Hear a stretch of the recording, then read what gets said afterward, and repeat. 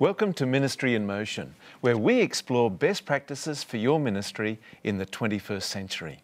Our topic today is money and its influence. Of course, we know that money has a profound influence on all of us, including pastors, elders and leaders in churches. Our guest today is Pastor John Matthews. Pastor Matthews is the Director for Stewardship for all of the North American division of the Seventh-day Adventist Church. Pastor Matthews, welcome. Thank you. And thanks for coming on Ministry in Motion. You're welcome. Just talk to us a little about the history of the influence of money in our society. Our society today is what is called an experience economy. Everything's based on experience. How did we get here? When you went to Grandma's house years ago, she made a cake for you for your birthday from scratch. That's with the agrarian economy.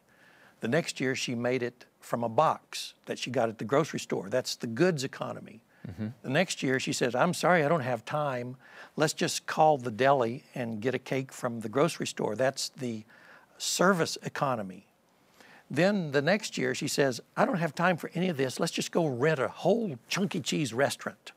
And that's known as the experience economy. And then young people today say, if you don't have a picture and you can't upload it, it didn't happen. So you have the social economy, and then you have the flex economy, which includes everything.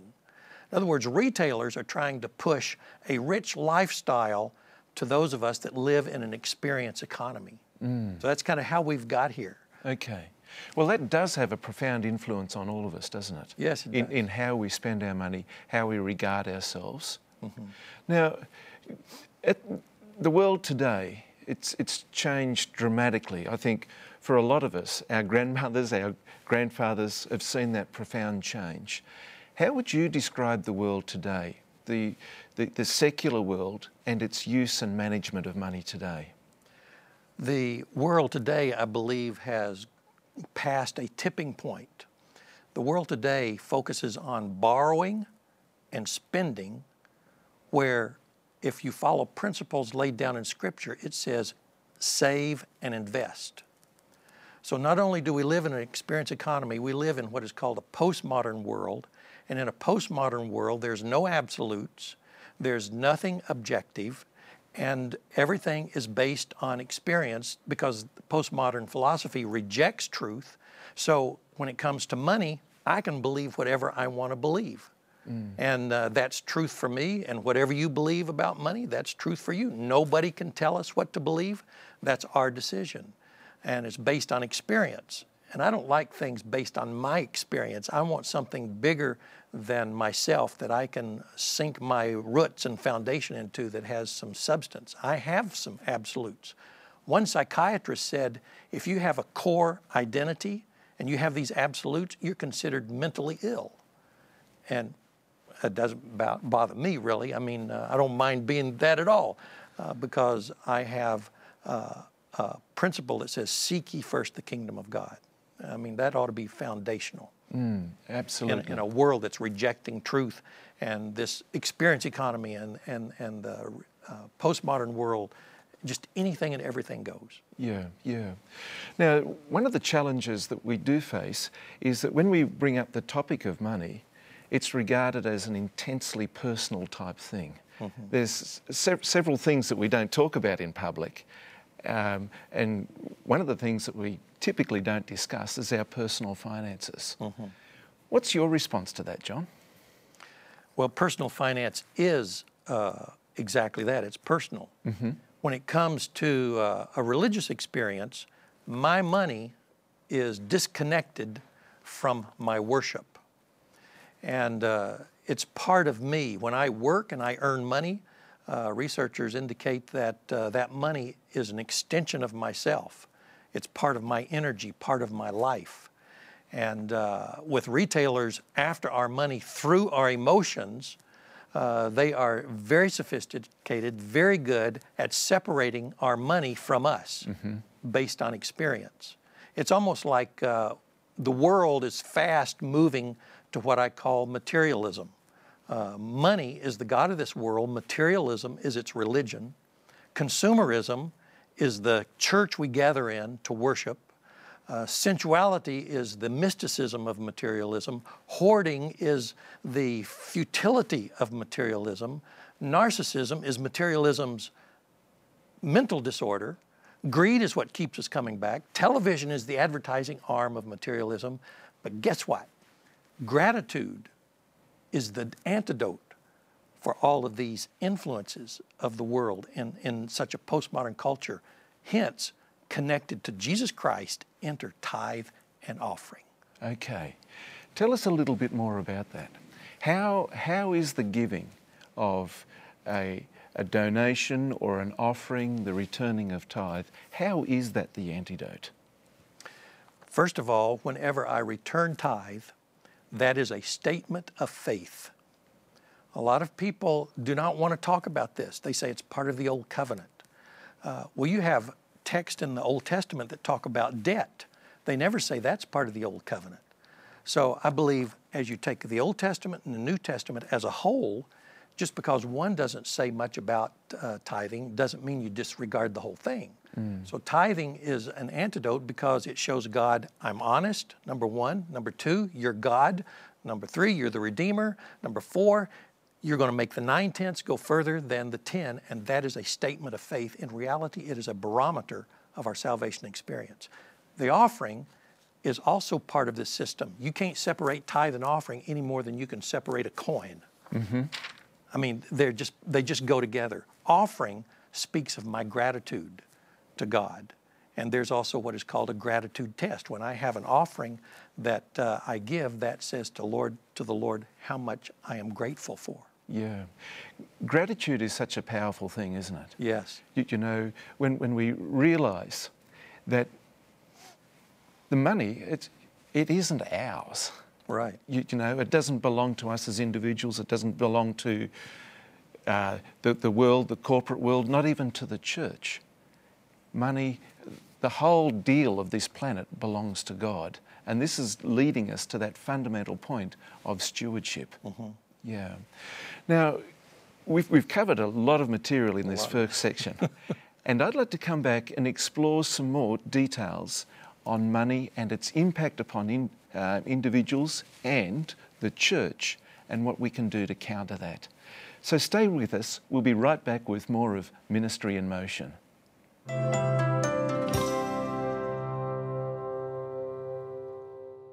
Welcome back to Ministry in Motion. Our topic today is money and its influence, and our special guest is Pastor John Matthews. Pastor Matthews, there is an old saying that money is the god of this world. Now, we know that there is a great creator God, but there is this still God that in many respects doesn't breathe or sleep or live, but has a huge controlling influence over us. Explore that a little more with us. Okay, first of all, Satan is the god of this world. But if he manifested himself in reality, we wouldn't go for it. So he has an allure, which is money. That's a mask he wears that he allures us in. So that's why I call it the god of this world. And whenever you start looking at money, the scripture says you can't serve two masters. You've got to choose God or mammon, or God or wealth. So if I choose God and I am struggling with my relationship with Him, I may just exit. That's why I believe when it comes to serving God or serving money, if I have a relationship with the Lord, my happiness is going to precede my stewardship. Okay, let's just pause on that for a moment. So our happiness precedes stewardship. Unpack that for us. If I am happy with you as my pastor, I'm going to come listen to you preach. If I am unhappy with you, I'm going to go hop to another church where I can get spiritually fed. Or if I don't like the way the local church is spending money, I may not want to give. If I am not happy with my relationship with Jesus, or it's not working, or I have doubts about Him, why are you doing this? Why is this happening to me? My stewardship follows my happiness or unhappiness. So if I am not happy in a successful relationship, it just colors everything that I do with stewardship, because stewardship is where the rubber meets the road. That's what I do every day. That's my stewardship. I have a stewardship. Yeah. Now, with this influence of money, there is the influence upon those who have the money, the spenders, the keepers, those in possession of the money, but also those who are, in a sense, seeking it. And we as pastors, in a sense, when we preach, when we're leading a church, frequently we're in need of money. What's some of the influences that we need to be aware of as leaders of churches in our quest for funding? They've done some research and found that if I stand up and say the word money from the pulpit, people will exhibit materialistic tendencies, meaning I don't want to give up what's part of me. They've also discovered that if a church wants to have more money given, let the women take up the offering. Now, that goes back to a sensuality of materialism, you know, and you know, that's kind of a whole subject in itself. But we're just a few steps behind what the rest of the Christian world is doing. We're trying to use all kinds of methods to bring funds in, but the only reason for giving is a relationship with Jesus Christ. Yeah. That's the only reason. Exactly. And it's our task to present that. We've got to try to link that person's passion with their treasure. And we want them to follow that treasure because they're going to follow it anyway. So why not have it put into the Lord's work? Yeah. John, are you familiar with somebody who's really had their life transformed as a result of making that journey and that experience in their own life? I was just out of seminary. I thought I knew all the answers. I discovered the church treasurer didn't know how to do church books. And I thought, I've got to take these away from this person, because I discovered that her husband was doing the bookkeeping and he was not a member of the church. I was just distraught. I thought I can take the books away or give this guy Bible studies. So I said, I'll give Bible studies. He knew all the answers. I didn't have anything to do with it. His wife was the witness. The day came to ask him to be a member of the church. And he was standing by his car and he started to weep and cry. He was old enough to be my father. I didn't know what to do with this. I'd get all wimpy out watching a Lassie movie. But here this guy was crying and he said, John, I'll be baptized. Yeah. But he said, John, I wrote out my tithe check for the first time in years. I mean, there's something more going on than just a transaction. Well, after he was baptized, we made him the associate church treasurer. That makes sense. And you could just see the smiles on his face and the smile on his wife's face. It was a transformation. It will kick up your spiritual life a notch. Yeah. Whenever you faithfully return tithe and give offerings, it has to do with gratitude. It has to do with that relationship with Jesus. Yeah. And he says, I don't need the money. I've designed this program to make you happy. Transformed lives and what happens with that, particularly when they start appreciating that the God of the universe rather than the paper God of this world. Yes. Yeah, it's a wonderful journey, isn't it? Yes, it is. Actually, money is what is called brain candy. You can't get enough of it. But just remember, it's an artificial sweetener. It doesn't last. It's a demigod. It's got power, but it doesn't have ultimate power. Exactly, yeah. Money and its power, money and its influence. That's our topic today on Ministry in Motion. Stay with us. We'll be right back with more.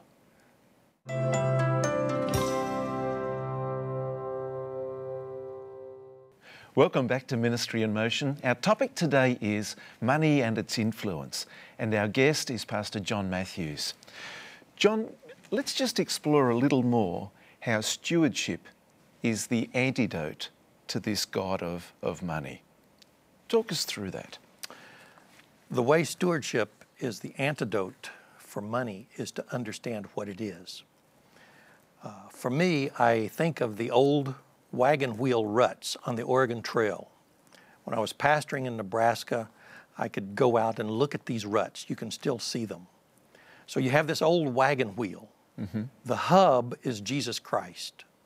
The spokes on the wagon wheel are the beliefs and values that we have. In other words, the 10 Commandments, salvation in Christ, what happens to a person when they die, the 2,300 days, all those different values that we have. The good things that radiate out from Jesus. They radiate out from Jesus, Then the outside rim, there's an old English word called felloe. It's made up of a number of pieces of wood, and they cut it into a circle. They join the spokes to that rim. I call that the three angels' message. So you have, in our unique teaching and philosophy, you have the hub, our values, the three angels' message. And then on the outside, you have a steel tire. The Romans figured out that if they put a steel or iron tire on their wooden felloe, it would last longer. That steel tire is what I call stewardship. Or theologically, it is practical sanctification.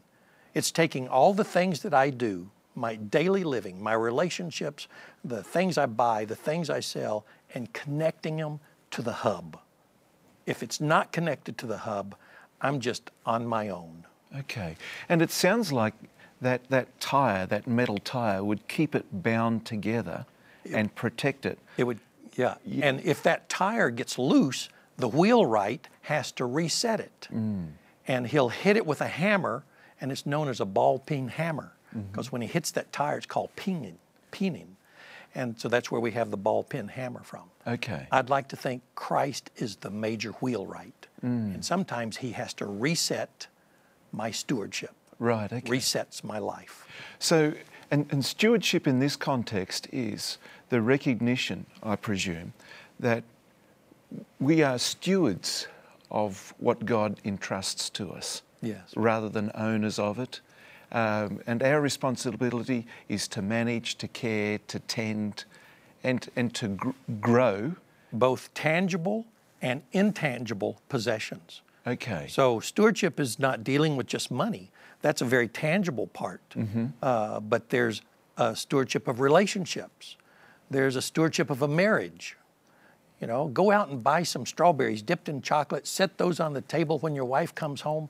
I mean, that's payday. That's putting money in the bank. That's stewardship. It's cheaper than a divorce as well. Indeed. Okay. So, and these types of things is, as you describe it in that illustration of the tire on the wheel, that's really what we meet in our day-to-day experience, isn't it? Yeah. Yes, it is.